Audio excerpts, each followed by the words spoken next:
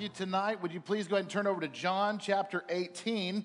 We are continuing right along in our series through John's gospel. Of course, let me remind you again, John was one of Jesus' disciples, and years later, when he was maybe perhaps even the only disciple left, well in his old age, he wrote an account of his time with Jesus, and he says in his gospel that I'm writing this so anybody who reads it will believe that Jesus is the Son of God. That's why he wrote it. And we have this incredible account, and we've been going through it at a fairly rapid pace. Sometimes I feel like when you make a movie and they say they have to edit it and they have to leave a lot on the chopping room floor. Sometimes I feel like that with the Gospel of John. There's a lot we're not covering. That's why I'm trusting you to read it on your own and to also spend time. And, with the preaching on Sunday and you spending time in John's Gospel during the week, you get a lot more out of our time together. Now, where we left off last week, we left off with Jesus in the upper room with his disciples. It's a Thursday evening, and we know a lot about what happened that Thursday evening because John spends the bulk of his writing about the last week of Jesus' life talking about this last night together, this Thursday night before Jesus goes to the cross. And it has been a full evening. It has been an emotional evening that Jesus spends with his disciples. You might recall just quickly, if you go back to chapter 13, we see that Jesus washes his disciples' feet. And as you keep reading, you'll learn that Jesus says, hey, Judas is going to betray me. And Peter is going to deny me. Oh, yeah, and by the way, I'm going to be leaving soon too. And this was very stressful for the disciples. But what did Jesus say right after that? You are not going to be alone. I'm going to send the Holy Spirit. And he brings this comforting word to them that he spends a lot of time talking about what the Holy Spirit will do and how it will help them and what will be accomplished. Now, that night, Jesus also shares a number of things with his disciples. There is this talk of heaven where Jesus is going to go and prepare it. And he says, the way to heaven is through me because I am the way, I am the truth, and I am the life. No one comes to the Father except through me. And he was also talk about love. There's a lot of conversation about love in this final night. Jesus talks to his disciples about loving him and keeping his commandments. And then there's this very special interaction that Jesus has with his disciples where he equates the relationship like a vine and a branch. He's like, I'm the vine and you are the branches. Stay in me and I'll stay in you. And together great things can be accomplished. And he talks to them about loving each other. He says, you guys love each other like I have loved you. Now, John doesn't write about it in his gospel, but this is the night that Jesus also shares that Last Supper with his disciples. And he will, in the course of that meal, take the bread and the wine, and he will use those two emblems to teach his disciples about remembrance and remembering him after he's gone. And this Last Supper on this Thursday evening, it really does set the foundation of remembrance and communion that we celebrate here at New Life every single week. We just did that. It's an overflow of what took place on this final Thursday night. And then as you come to chapter 17, Jesus will pray this amazing prayer. It takes up the entire chapter. All of chapter 17 is this prayer. And some have referred to it, and I would agree with them, that it's the greatest prayer ever prayed on earth, and it's the greatest prayer recorded anywhere in Scripture. I want to encourage you to read it because it's right from Jesus' heart. It's passionate. He prays about a lot of things. Writer Warren Wiersbe says this about Jesus' prayer that night. He says, to think that we are privileged to listen in as God the Son converses with his Father just as he is about to give his life as a ransom for sinners. Man, it's a powerful prayer, and I do hope, if you have not read it yet, that you will do that, because what you'll see in that prayer is that Jesus will first pray for himself, and he will share with the Father that his work here on earth has been finished. And then he transitions that prayer into praying for his disciples. And he says, Lord, please bless them and keep them. And then finally, you may not even know this, but Jesus closes his prayer by praying for you and me. And he prays for the church that will come. Did you know that the night before Jesus went to the cross, you were on his mind? He was thinking about those who would come to believe long after the events of that weekend. He prays for us, and he prays that we would be unified together and one day all together share in his glory. And as you read through that prayer, you're going to see that Jesus uses that prayer and he summarizes some of the major themes and ideas that have encapsulated his entire ministry. It truly is the greatest prayer ever prayed on earth. It's the greatest prayer ever recorded in Scripture. And then after that prayer, they continue on out of the upper room. In fact, most Bible scholars pretty much agree that Jesus prays this prayer, and what would have most likely happened is that he and his disciples, they, minus Judas, of course, he has already gone out to strike his deal and betray Jesus. But they would have sung a song together. It would have been a traditional Passover psalm. Then they would have left the upper room and they would have headed for the Garden of Gethsemane, which was Jesus' custom. And the Bible tells us that Jesus went there often to pray, and he went there often with his disciples. So if you got your Bible, look at John chapter 18. We're going to start in verse 1. And let's just walk down through the text together of the things that happen when the disciples and Jesus leave the upper room, move into the Garden of Gethsemane, and as things start to transform and take place, would be Jesus' Thursday into Friday morning. It says, when he had finished praying, Jesus left with his disciples and crossed the Kidron Valley. On the other side there was a garden, and he and his disciples went into it.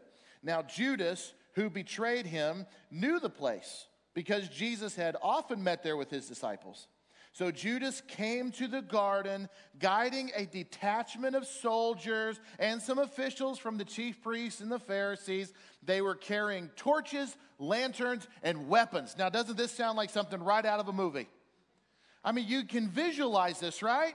Here comes Judas saying, follow me, and these guys have torches, they've got weapons, they've got lanterns, and the sun is down, it's dark outside, and it's almost like this mob is coming to get Jesus.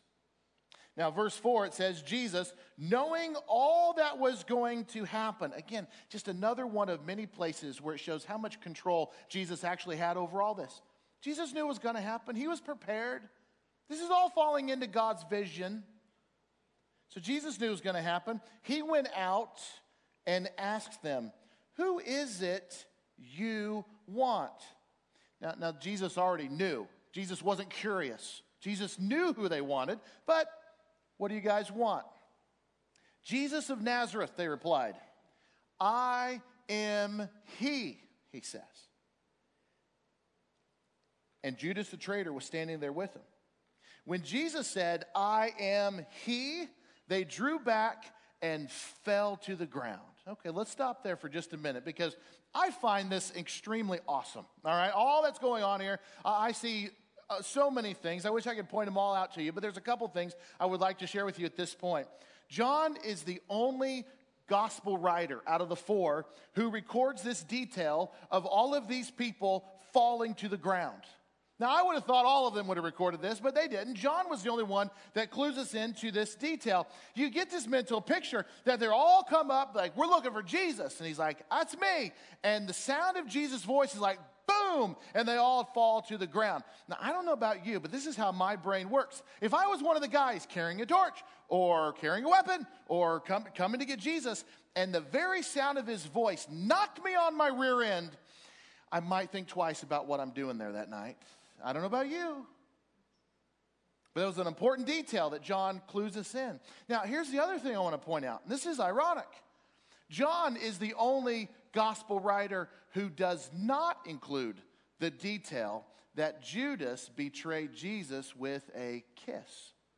Now, for whatever reason, John doesn't include that detail. Matthew, Mark, and Luke, they do. but not John. I don't know why. Maybe it was so much common knowledge by that point, or it just wasn't relevant to what John was trying to accomplish with his writing.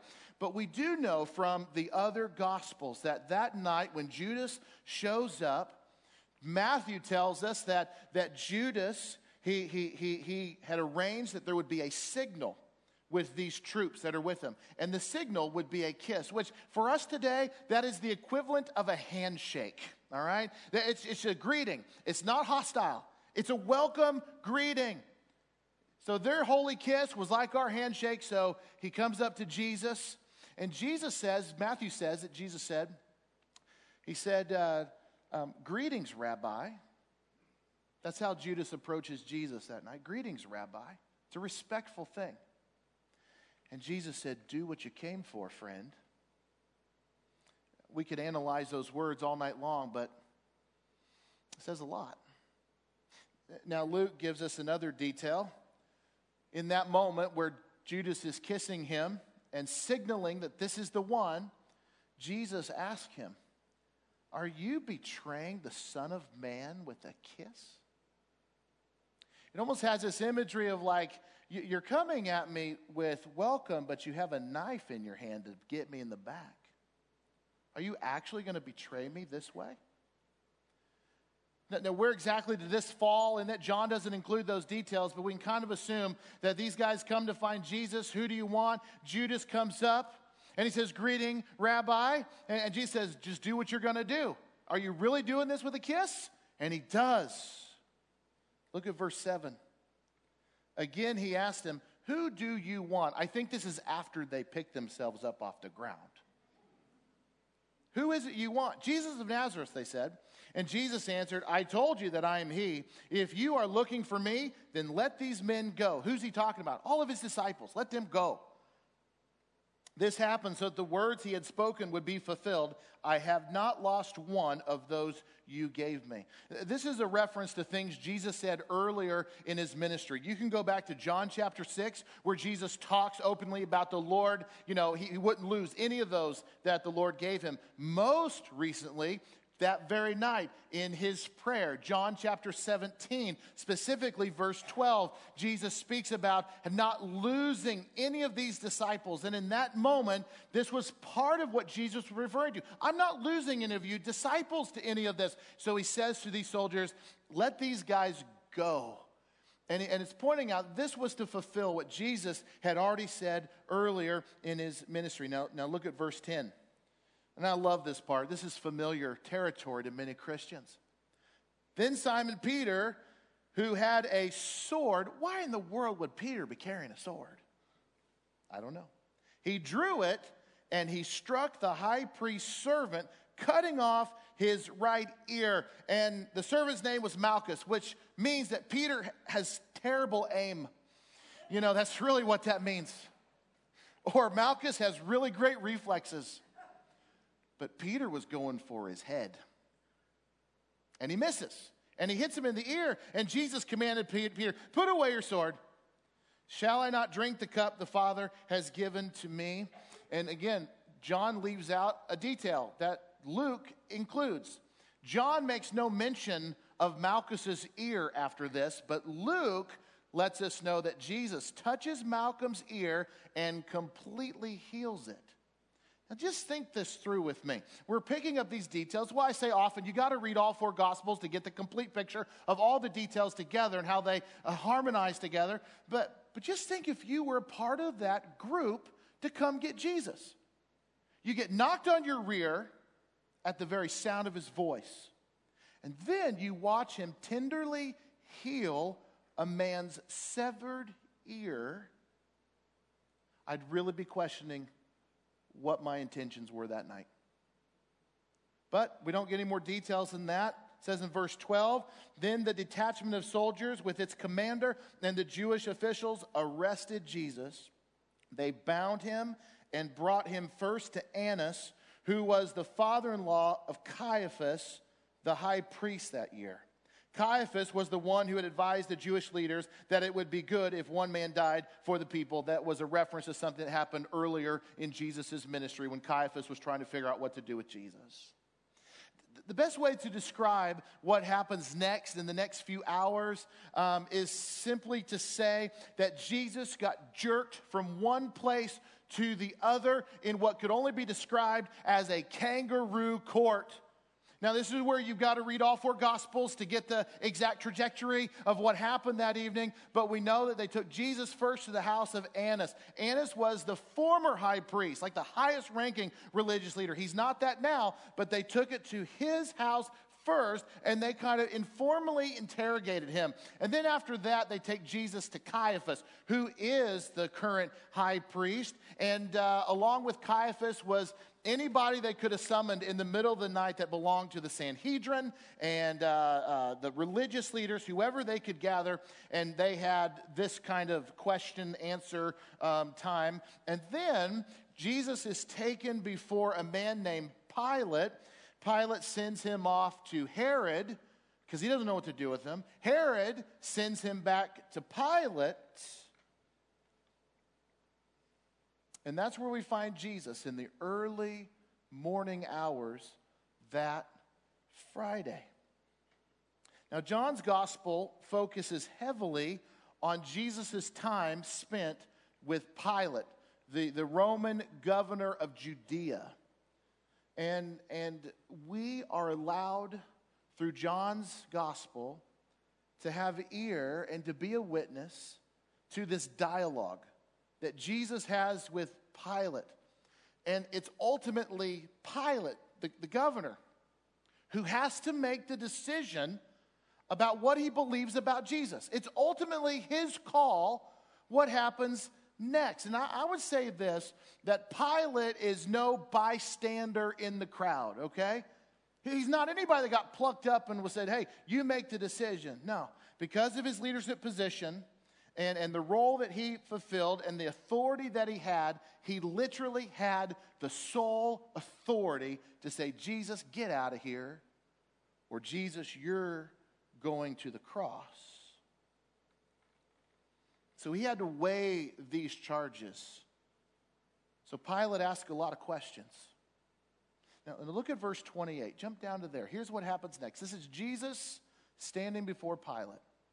See, then the Jewish leaders took Jesus from Caiaphas to the palace of the Roman governor. By now it was early morning, and to avoid ceremonial uncleanliness, they did not enter the palace because they wanted to be able to eat the Passover. This all has to do with it being Friday, the Sabbath, the Passover, the big celebration that was happening in Jerusalem. So they're like, okay, you take him now because anything beyond here would make us unclean, and we can't be a part of it. So Pilate, verse 29, came out to them and asked, what charges are you bringing against this man? Well, if he were not a criminal, they replied, we would not have handed him over to you. So it's kind of like, well, duh, we're here for a reason. We're bringing him to you because he's a criminal. And Pilate said, well, take him yourselves and judge him by your own law. This is Pilate not wanting anything to do with this religious issue that the Jews were having with Jesus. And then they said, but we have no right to execute anyone, they objected. This took place to fulfill what Jesus had said about the kind of death he was going to die. Again, why did the Jewish leaders bring them to Pilate? Well, they claim it's because they had no legal right to execute someone, which is very interesting because certainly they seem to exercise that right at other times. You don't have to fast forward very far into the scripture in the book of Acts, chapter 7 and 8, and you read about a guy named Stephen, who was the very first Christian to be put to death for his faith, and he was put to death by stoning. They didn't have any trial. They didn't put him through anything like they did Jesus. They certainly felt like they had the right here, but yet the word says John offers up another explanation for why it's going down like this, why the Jews wouldn't just handle it and stone Jesus, why they passed him off to Pilate. The scripture says in verse 32 that it took place to fulfill what Jesus said. There is this almost prophetic, theological purpose behind this execution of Jesus by the Romans. It had to be by crucifixion because that's the kind of death Jesus said he was going to have. That's what the Bible indicates. Jewish execution was stoning. Roman execution was crucifixion. And when Jesus says that the Son of Man must be lifted up, and when he is lifted up, he'll draw all men to himself, that kind of death doesn't work with stoning. That kind of death is best viewed when Jesus is nailed to a cross, lifted high up above, and that is the image. That is the mode of death that draws all men to him. Not only that, Jesus foretold that he would die at the hands of the Gentiles, not necessarily the Jews. The Jews aren't innocent, just it would be this way. The Gentiles would do it. This is where you have to harmonize the other Gospels, because in Mark's Gospel, Jesus, around chapter 10, Jesus talks about the way he's going to die. And he tells his disciples that the Son of Man is going to be betrayed and be handed over to the chief priest and the teachers of the law. So long before he gets there, he said, this is how it's going to happen. I'm going to be betrayed. I'm going to be handed over to the religious leaders of the day, and they will condemn me to death. And in doing so, they will hand me over to the Gentiles. And when I get into the hands of the Gentiles, they are going to mock me. They are going to spit on me. They are going to flog me, and they will kill me. And then I will raise back to life 3 days later. That's found in Mark chapter 10, verse 32 through 34. So Jesus already called it. It had to go down like this. So when they say, well, we have no right to do this, even though they exercised it at other times. We have no right to kill anybody. They didn't even know it, but they're fulfilling the very words. We would say the prophetic words of Jesus. Do you see who's in control here? Do you understand that none of this happened outside of God's hand? All this took place so that we could be saved. Oh, we worship a very good God. Look at verse 33. It keeps going. Pilate then went back inside the palace, summoned Jesus, and asked him, "Are you the king of the Jews?"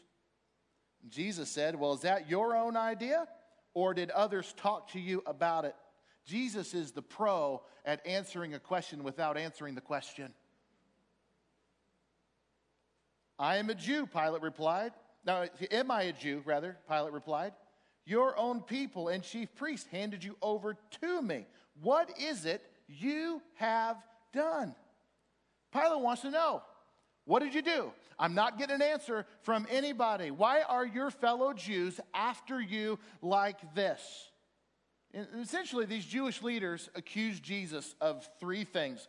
Luke's gospel tells us what those three things are in Luke chapter 23, verse 2. Those three charges are this, is that Jesus led a nation astray, that Jesus was opposed to paying tribute to Caesar, or taxes, and he claimed to be the Jewish Messiah and King. It's that third charge. Now, that's the biggie. That's the biggie. And Pilate knows this is the biggie, so he asked Jesus, "Are you the King of the Jews?" Because that probably is the one charge that he could actually maybe pull a death sentence from. Are you the king of the Jews? In other words, are you trying to raise up a group of people for yourself, overthrow the government? Is that what you're trying to do? And Jesus says, well, is that your idea? Or are you just listening to what others are saying? I don't want to make more of this than I should, but I think this is Jesus' way of saying, forget everyone else, Pilate. What are your real thoughts about me? I think Jesus is peeling back some layers of Pilate's life, and he's like, forget everybody else. What is it, Pilate, that you think of me? What are your own conclusions about me? And I think in that regard, we all have something very significant in common with Pilate. We have to make up our own minds about Jesus. What are we deciding? Who is Jesus? Have you determined that in your life? This is what I believe about Jesus. This is my conviction. This is what I follow. Now, I do believe that Pilate was very concerned about a Jewish uprising. Anybody coming in and claiming to be a king is a threat to Rome. And that's something that Pilate has to deal with. Now, it is Passover week, so there are a lot more people in Jerusalem. It's very busy. And history teaches us that Roman officials, they would swarm in on the city to maintain the peace. There was a heightened military presence during Passover week. Has been that way for years, because if something's going to go down, there's a good chance it's going to be during Passover, and we're not going to let that happen. I've got to believe that some of that was in the back of Pilate's mind. But Jesus is like, forget everyone else. What do you think, Pilate? What are your thoughts about me? Look at verse 36. It keeps going. Jesus said, my kingdom is not of this world. If it were, my servants would fight to prevent my arrest by the Jewish leaders. But now my kingdom is from another place. And Pilate says, aha, well, you are a king then, aren't you? And Jesus answered, you say that I'm a king. In fact, the reason I was born and came into the world is to testify to the truth. Everyone on the side of truth listens to me. What is truth? Pilate replied. So Jesus admits freely to Pilate that, yeah, I have a kingdom. And Pilate's like, yeah, gotcha. You finally admitted it. You are this. You are this kingly figure. You are about to do something. And Jesus like, well, wait a minute. It's not like what you think. My kingdom is not like your kingdom. We're using the same words, but we are not talking about the same things. Yes, I have a kingdom. It's not what you think. And if it was what you think, don't you think all of my servants would come in here and bang down the doors and rescue me if my kingdom was like your kingdom? But my kingdom's not like yours. It's from, Jesus says, a completely different place. Completely different place. Now, I don't know this to be a fact. I can only speculate. But what Jesus says next in verse 37 is, I think, the reason why Pilate had such a hard time deciding what to do. If you recall, or if you were to read the rest of chapter 18, and if you were to read into chapter 19, and if you'd read the other gospel accounts of all of this, you'll see that Pilate was extremely conflicted. In fact, even his wife gets involved. She's like, don't have anything to do with this. There's a lot of conflict there. I think it's because of what Jesus said in verse 37. He said, Pilate, the reason I was born and came into the world is to testify to the truth. Everyone on the side of truth listens to me. And there's two things that we can discern from what Jesus just said there, and we've already looked at it in this series. The first one is this. Jesus says, I was born. So that indicates Jesus' humanity. Very clearly. He has flesh and blood, just like everybody else. He was born in the town of Bethlehem. His mother's name was Mary, and in that regard, he's just like everybody else. He came into this world, born just like everybody else. But then he says something else. He says, I came to the world. And then he adds on, to testify, which means Jesus came with a very specific purpose, and that indicates Jesus' deity. It's his deity right there.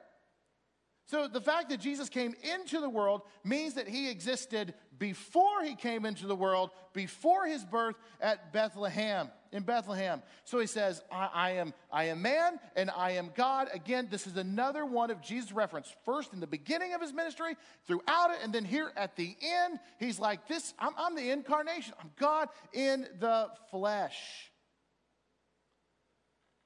So Jesus not only told Pilate something about himself and his origin, Jesus is about to drop on him the very reason for why he came. He said, I came to testify to the truth. I think back at what Jesus said to Nicodemus way back in John chapter 3, verse 17. He said, Nicodemus, for God did not send the Son into the world to condemn the world, but to save the world through him. That's the truth that Jesus is talking about. Jesus had no intention of rising up an army to fight Rome. He was no threat to Pilate's power, and that's why he said, Pilate, my kingdom's not from this place. Jesus came to save the world by leading a spiritual revolt against sin. That's why Jesus came. And that's the truth. Jesus said, Pilate, and I'll tell you one thing else. Everybody who listens to the truth, everybody who sides with it, well, they listen to me. Do you understand what Jesus is doing here to Pilate? He's breaking him down. Pilate, whose side are you on? That's really Jesus' question. Who are you going to listen to really? What are your convictions? Whose side are you on? He says, get on the side of truth. And it's in this moment Pilate has to decide something about Jesus. And in doing so, not only about Jesus' future, he's got to decide something about his own future. And I believe somewhere in here, there is a somewhat of a spiritual conflict with Pilate. I don't know what to do. Is this guy who he says he is? Are these things true? What do I do? And it says in verse 36, Pilate just shrugs it off, really. What is truth? I was like, how can anybody know it? And I take that, and we can follow it along. Pilate's not with Jesus. He ends up not siding with Jesus, and he walks away. And it's not the end of the conversation between Jesus and Pilate. They'll talk again, but we ultimately know what happens, right? Pilate caves, and he gives into the wishes of the religious leaders. Remember, he'll do one of these. I wash my hands of it. This is on you, not on me. And he turns Jesus over to the executioners, and they nail him to a cross. You know, no matter how many times I read this account of Jesus' death, there's a little bit inside of me that says, well, maybe this time it will turn out differently. But it doesn't. Pilate doesn't choose to follow Christ. He doesn't set Jesus free. No, every time I read it, Jesus goes to the cross. But in reality, that's exactly how it was always supposed to go. Jesus dying to save the world from their sins. You know, before we go here today, there's something about these final hours of Jesus' life, and specifically this interaction that Jesus has with Pilate. There's these questions that get raised. And these questions had massive implications for the world. These questions have massive implications for us, too, in this room. Jesus asked Pilate a question. He says, is this what you believe, Pilate? Or are you just going off of what other people are telling you? And somewhere in there, that's our question, too. Oh, that is very much our question, too. There comes a point in all of our journeys where we move from what we have heard and what we have read to what we believe. And maybe some of you in this room tonight, that's where you're at too. I've heard some things about Jesus, and I've read some things about Jesus, and I'm wondering if the Lord doesn't want you to contemplate the next thing. So what is it do you actually believe? And that's what he was asking Pilate. Is this your thoughts, or is this just what you heard? It's an important step in all of our journey where we go from what we've heard and what we've read to this is what I believe. It's a conscious choice, and it doesn't happen by accident. It's a determination. This is my faith. This is what I believe about Jesus. This is what I will follow. This is what I know the Lord has done for me. Huge question. There's another question that gets raised between Jesus and Pilate. Jesus is like, Pilate, whose side are you on? Whose side are you on? And I wonder, what about each of us today? Forget everyone else. What do you think? What are your specific thoughts about Jesus? Whose side are you going to be on? Are you going to be on the side of the world, that doesn't love Jesus? Or are you going to be on the side that does? Are you going to be on the side over here that's full of sin and lives for the self? Are you going to be on this side with the Lord of freedom and forgiveness? I believe that's a question we should all ask and answer. Whose side are you on? Who are you with? I think it's even more so even for Christians in the way that our culture is drifting. Christians can no longer straddle those two things anymore. Whose side are you on?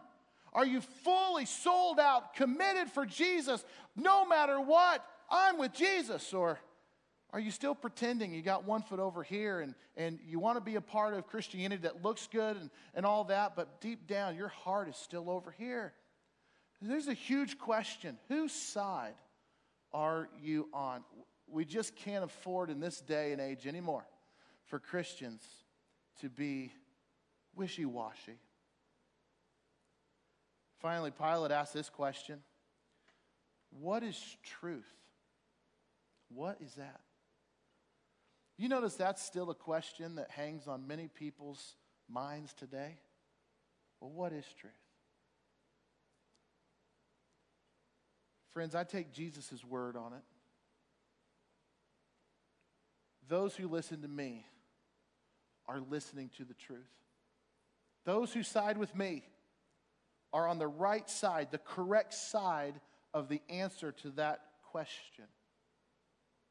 See, these are very important questions that required very significant time and thought and energy. What do you believe? Whose side are you on? What is truth? I pray that those questions lead you to the truth, Jesus.